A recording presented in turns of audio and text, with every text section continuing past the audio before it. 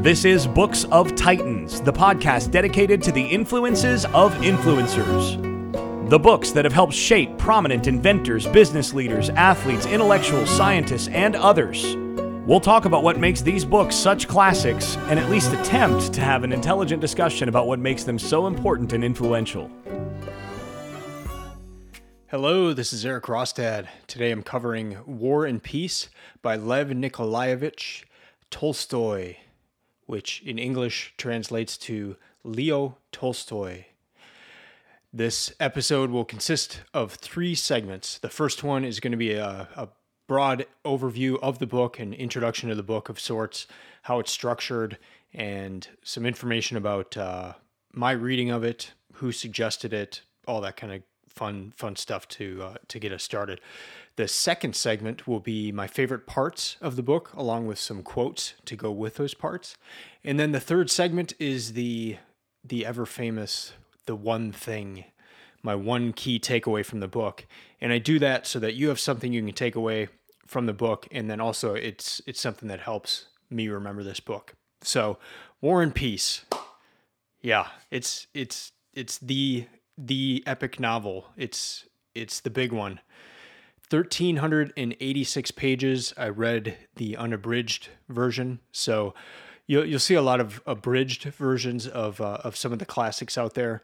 And so instead of it being 1,000+ pages, it'll be 300 pages. And so they just kind of cut out anything that is not immediately directly related to the story. But I don't want to do that. I want to read the entire thing as it was written.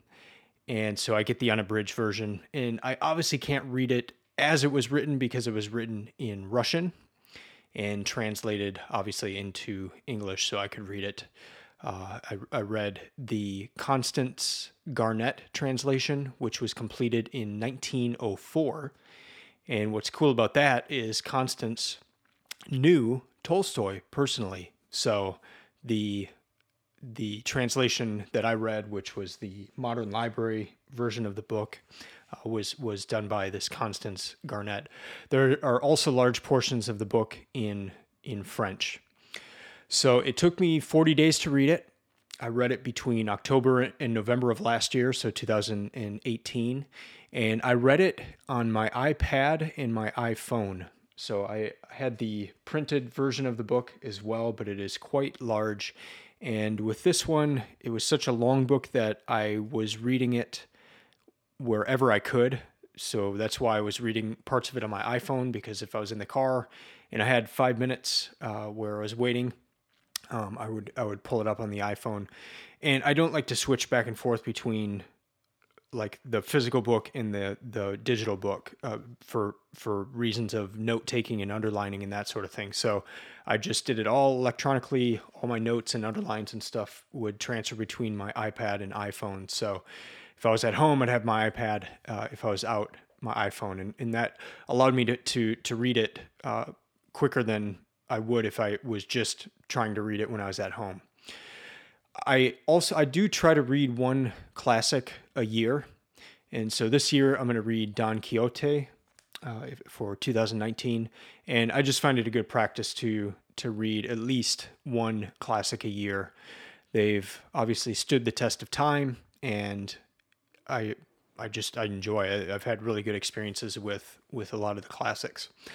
So this particular book was suggested by 3 different people on the Tim Ferriss Show podcast. So I just want to highlight them. The first was Nick Kokonas, and that was in episode 341. Second, Aubrey Marcus in episode 302. And the last one, there's a dual episode with Cal Fussman and Larry King, and it was also suggested in that episode. So back to the author, the Lev Nikolaevich Tolstoy, and I did listen to a YouTube pronunciation, so that's somewhat close, probably, to how you say it. But if you look at the book, the version I have, it just says Leo Tolstoy, and not all those other cool, like his cool middle name. And I'm not sure why they turned Lev into Leo, but they did. And anyway, he was born in 1828 and he died in 1910. And what's interesting about that is that this novel, the War and Peace, spans 1805 to 1820. So he was actually not alive during the portion of history that this novel spans. And it is historical fiction, but Leo Tolstoy, he didn't even consider this a novel. And that's one thing, as we get into the structure of how this book is set up. It's a unique thing about this book. It's not just a straight up piece of fiction. There's historical parts to it. There are it's almost like there's essays. So you're reading different things that Leo Tolstoy wants to get across. So he tries to do that in the novel, in what the characters are saying, but then also at the end, I don't know if he just gets fed up or what, but he just kind of writes an essay about different views on things, and that's in the epilogue of the book. So it covers the nature of war, power, history, historiography, and it's all within a novel, which he didn't consider to be a novel. But for the sake of this episode, I'm just going to keep calling it a novel. And within War and Peace, there's a lot going on, obviously, in these 1,386 pages, but we do follow one person throughout the whole book, and that person is Pierre Bezukhov. And I'll get into more about him in the second segment, but yeah, through everything that happens, we at least have that standard person, and there are a lot of characters in this book. And I'm really bad remembering characters when I read. So one thing I did with this book is I took it very slowly, especially at the beginning. And anytime I saw a character come up, I would write it down in my notebook, and I would take notes on that character. And then if they came up again, I would write those additional notes. And so I had a notebook going this whole time while I was reading it, where I would refer back to what I had read or what I'd written about that character, and then anytime they came up again, I would add notes and then review those notes. So that helped me, and it might be a good suggestion when you come up to a book like this, because there's so many characters and it gets a little hard to remember them, and especially with it being a long book. And this one, took me 40 days. And so over that time, I even forget stuff then, but being able to reference those characters every time was very helpful. Another cool thing about the book, the title War and Peace, there's a lot of both in the book. So there's a lot of war and there's a lot of peace scenes. The book I highlighted last week on the podcast was The Art of X-Ray Reading. And in that book, Roy Peter Clark talks about the way that authors will bring all the characters together. And maybe that happens at the beginning of the book or just kind of throughout. And this definitely happens a lot in War and Peace. And the way that a lot of the characters are brought together, where they interact, is through these big dance balls and high society type of things in St. Petersburg and in Moscow. And so we see a lot of the characters come together, and then these characters will be in the war scenes, and then we'll go back to the peace scenes. And it's interesting too, because these things are happening at the same time. So people are having parties while wars are going on, and so there's a interesting contrast in that. But yeah, it's War and Peace. You definitely get a lot of those, and it's a very realistic book. You don't necessarily see the glory of war, but you see the horror of war. You see characters that you think are brave and strong. You see them go into battle scared out of their minds and on their horses, just running towards the action, not even sure of what to do, and hoping they live, but getting shot as they go through that. And yeah, just a all around very realistic book. And the one thing that really stuck out to me, this isn't the one thing from segment 3, but one thing that really stuck out to me is just the depth of character throughout the novel. So you get deep into these people's lives, and there's not like any trite characters in this book. You're getting into the depth of their soul. One of the first parts of the epilogue. So just backwards just for a second. The structure of the book is broken up into 4 different books, and then we have an epilogue. And then within the epilogue, that consists of 2 parts. In that epilogue, at the end of part 4 of the book, Pierre, the main character, gets married, and it's a second marriage, but it's kind of a lot is building up to this marriage in the book. And then we get to the epilogue, and you just kind of think, okay, everything's been building to this. This is going to be a great marriage. This is going to be awesome. And then the epilogue, you get a insight into their marriage, and it's hard, and it's not perfect, and they're not living happily ever after. But you do see a real marriage. You see the fights, you see the tension, but you also see the love, and you see it that it's real, and it doesn't feel fake, because it's not just everything's good or most of it's good, but it's like he goes into the depths of this marriage. So the book is real. It just has unbelievable depth, and it was an amazing book. So I loved reading it. I'm going to go into some of the things that were just amazing in the next segment, but I'm glad I read it. It was hard. It was long. It was a very long process. I kind of wish I had tracked the number of hours I spent, but it was multiple hours. But it was worth it.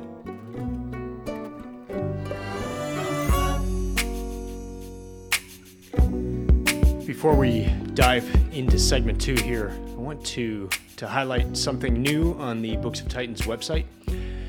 The Books of Titans project is based around the idea of having a reading list, a yearly reading list. For me, I read 52 books per year. I set that list in advance. And with that in mind, I've opened up the Books of Titans website for you to share your yearly reading list. For just $9 a month, you can submit the books that you're reading. And when you do that, I'll put them up on the website into a visually stunning format, one that you can actually take screenshots of and share it on social media. And then you'll get access to the back end of the website to be able to write reviews, rate the books, describe why you chose them, put the dates that you read the books, and other details, who suggested the book, for instance. You'll get your own URL, so it'll be booksoftitans.com/your name. So if you want more details on this, you can go to booksoftitans.com/mybooks. And I've got 3 options available there. The basic one is just $9 a month. And then there's another option with some more custom options. And then a third option where it'll actually be your own website. So you can choose whatever you want to call it. You can choose the domain you want to have, and then you'll be able to show and share your reading list right there. Also want to highlight one other thing, and I had breakfast this morning with a guy named Alex J. Hughes. He's local here in the Nashville area as well, and he also is a big reader. And he has a website at his name, alexjhughes.com. I will link to this in the show notes, but I encourage you to go there. He reads some great books. He then shares all of his notes from the book. They're very detailed, so if you don't have time to read the full book, it's great to just go to his site and get the notes from that book. And then he also writes a lot of excellent articles that tie together a lot of the ideas from what he's reading. So really interesting guy. We had a great time over coffee this morning, and someone else that has a deep love of reading and a desire to share what he's learning in those books. So now into segment 2, I want to highlight 3 different parts of War and Peace that really stuck out to me. And I have a quote for each section here, and then I'll dig into each part a little bit. So the first one was Tolstoy's description of Napoleon. And in general, this novel jumps all over the place. It jumps from character to character. So you're seeing a battle, and you're seeing it from a Russian point of view, like just a Russian soldier, and then you might see it from a Russian general, and then you jump over to the French side and you see it from Napoleon's point of view. So that was really neat, just to see all the different points of view. You're all over the place, and There's one point where Tolstoy describes what is possibly going on in the life of Napoleon. And I just found this to be so interesting and so insightful that I want to read the quote and then describe what I was thinking after I read the quote. So here's the quote. Never, down to the end of his life, and again here his is referring to Napoleon, had he the least comprehension of good, of beauty, of truth, of the significance of his own acts, which were too far opposed to truth and goodness, too remote from everything human for him to be able to grasp their significance. He could not disavow his own acts that were lauded by half the world, and so he was forced to disavow truth and goodness in everything human. And that's the end of the quote. So basically, Napoleon became a god, and even in War and Peace, he's worshipped by even the Russian military leaders. They think of him as a force of nature and something you don't mess with. But a lot of awful suffering and pain and change in all of Europe ensued from Napoleon's wars. So even if Napoleon himself were to consider all of the suffering that he was responsible for, he's still lauded, he's still praised and applauded by half of the world. And what this quote is getting into, he couldn't disavow his own acts. So even if he wanted to acknowledge the suffering that he created, he couldn't. And so instead of that, he disavows truth, goodness, and everything human. Instead of disavowing his own acts, he disavows truth, goodness, and everything human. And I mean, that's amazing. An amazing insight into this person that's lauded by half the world, this great military leader. And this gets into some of Tolstoy's views on history later on, and I'll get to that a little later here. But yeah, that quote was outstanding. The second highlight is of the character that we follow throughout the book, and this is Pierre Bezukhov. We follow him from the beginning. We meet him, and he's an absolute nobody. Nobody wants to be around him. Nobody cares. That is until he inherits his father's money and prestige. So his father dies and leaves him everything. We see Pierre though, and that none of that stuff satisfies him. So he all of a sudden has all this prestige. Everyone goes from not paying any attention to him to kind of falling all over themselves to just get near him. He's got all this money, but it doesn't satisfy him. So he meets somebody on a train, and this person promises fulfillment if he joins the Freemasons, if he becomes a Mason. And so he goes that route for a while, and that doesn't satisfy. He finds love, he gets married, and that marriage ends in just destruction, and it's a horrible marriage. He ends up finding love again, and again that's not what ultimately satisfies. But there is a point where Pierre finds peace, and it is through suffering. Pierre gets arrested during the war, and he is in line to actually be executed, and right before he's going to be shot, he gets out of it. And then just in captivity, he experiences suffering. And that's where he finds his peace. And I thought that was just brilliant, because he gets a lot of the things that people think are going to satisfy in life. But it's not until he goes through suffering that he experiences peace and joy. And so here's a quote that goes along with that, and it's kind of a long one, so just stick with me here. But just an amazing quote towards the end of the book. He could seek no object in life now, because he had faith, not faith in any sort of principles or words or ideas, but faith in a living, ever palpable God. In old days, he had sought him in the aims he set before himself. That search for an object in life had only been a seeking after God. And all at once in his captivity, he had come to know, not through words or arguments, but by his own immediate feeling, what his old nurse had told him long before, that God is here and everywhere. In his captivity, he had come to see that God in Karatev was grander, more infinite, and more unfathomable than the architect of the universe recognized by the Masons. He felt like a man who finds what he has sought at his feet when he has been straining his eyes to seek it in the distance. All his life, he had been looking far away over the heads of all around him, while he need not have strained his eyes, but had only to look in front of him. And that ends the quote.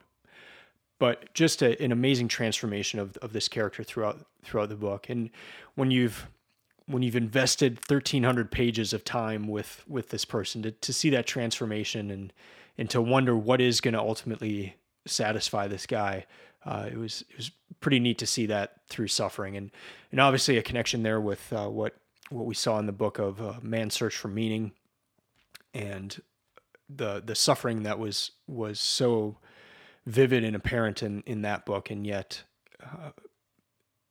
when people had meaning, it allowed them to get through that. Last thing I want to highlight here in segment 2 is what I'm going to call different kinds of truth. And we came across this idea in 2017 in the book The Things They Carried, which was one of my favorite from my 2017 reading list. But one chapter of that book is dedicated to describing the difference between happening truth and story truth. And this is in the context of war. So he talks about happening truth of, okay, this is what happened in this battle, and very kind of linear, like this group of people went here, and then this happened, and then this group of people won, and so that's what actually happened, happening truth.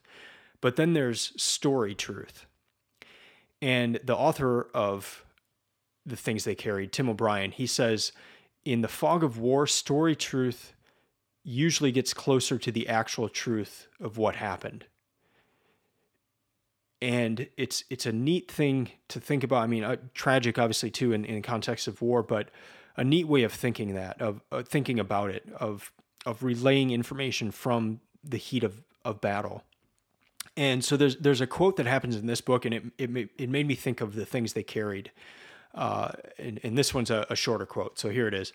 After Austerlitz and the campaign of 1807, Rostov knew from his own experience that men always lie when they describe deeds of battle, as he did himself.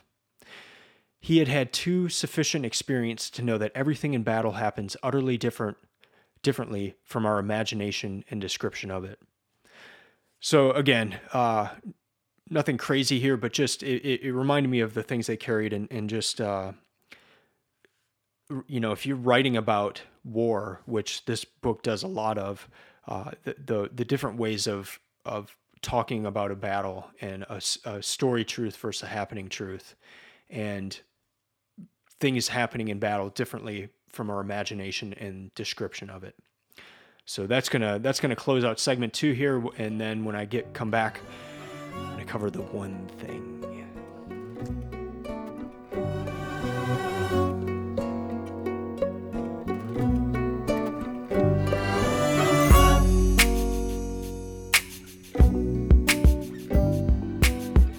If you've seen the movie Braveheart, it starts out with Robert the Bruce narrating, and he says, "I shall tell you of William Wallace. Historians from England will say I am a liar, but history is written by those who have hanged heroes." History is written by those who have hanged heroes. Throughout this novel, Tolstoy shares his thoughts about history. At some points, it occurs within the actual story, and then, as I mentioned before, at the end, he just kind of goes into straight lecture, essay mode, and talks about his views on how history actually takes place and how that differs from how most historians write about it. So his biggest beef at that point of time, and he wrote this novel in the 1860s, 1863 to 1869. His biggest beef was with historians who took the point of view that history was written and it was viewed through the great man theory, that the great men of history directed history, that the decisions that Napoleon made impacted all these people. And, if you didn't have the great man, then you wouldn't have had this. And what's interesting about this case in particular is the battles that are taking place in War and Peace are called the Napoleonic Wars. I mean, we call them Napoleonic. So it's obviously Napoleon is the main person in this. But have you ever heard about the Napoleonic Wars from the Russian point of view? I never have. I mean, I've heard of Napoleon making a mistake by going into Russia and he went too far and all that, but it's all from his point of view. But one really cool thing about this novel is we get the Napoleonic Wars from the viewpoint of the Russians. And so back to this viewing history through the great man theory, Tolstoy just thought this was rubbish. And he does an amazing job throughout the book of just showing individuals in battle and the decisions that they make, how that impacts the whole direction of a certain battle, and the free will of soldiers within constraints, that their free will is what ultimately determines the point of a battle, the direction of a battle, and the end of the battle. It's their fear, it's their bravery, it's all these things coming together, and it's not necessarily that such and such general made the decision to do this, because you still have all these individuals that have to carry out that direction. So it's interesting throughout the book that he covers this. And there's one battle in particular, and this is the Battle of Borodino, and this is the battle which is considered the turning point of the Napoleonic Wars, if we call them that anymore after reading it from the Russian point of view as well. But it's considered the turning point, and the French won the battle. This is a battle that takes place in Russian territory, and the French won. I mean, from that battle, they went on to Moscow and they occupied Moscow. But the French lost that battle. They won it, but they lost. They lost it in terms of morale. And that's why it was a turning point. After that battle, Napoleon was never the same. The Russians retreated. They eventually retreated, and it was after that battle, after they were in Moscow, they retreated back to France. Many French soldiers died on the way home. It was cold. It was terrible. And I mean, just a ton of French soldiers died on the way home, trying to get back to France. So considered the turning point of the war, but it's just so interesting that the French won that battle, but they lost that battle. And so my one key takeaway from this book is to be careful how you look at history. Be careful the sources you consult, and be careful if you're always viewing a battle from one side.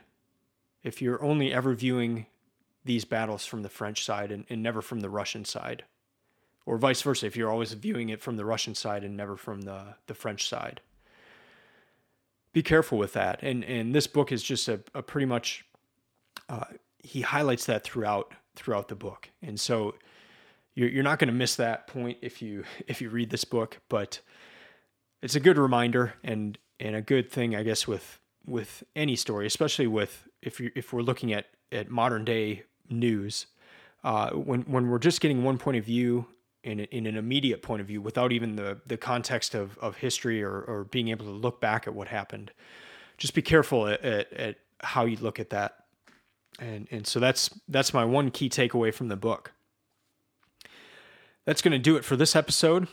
And before I sign off, just a reminder that you can now share your own reading lists on the Books of Titans website. Just go to booksoftitans.com/mybooks. You can also follow Books of Titans on Instagram and Twitter, and that is @Books of Titans at both of those places. If you haven't already done so, you can subscribe to this podcast and find all of our past episodes in iTunes, the Android Marketplace, or any podcast player out there. If you're enjoying the podcast, I'd ask that you would go ahead and rate the podcast. That helps iTunes put it up in the search results because it shows that people are listening to it and rating it. And it also helps people find the podcast and to see what you think about it. Also encourage you to share your favorite episodes on social media. We'll be back next week with another book. And until then, keep reading, keep learning, keep listening. And I'm out.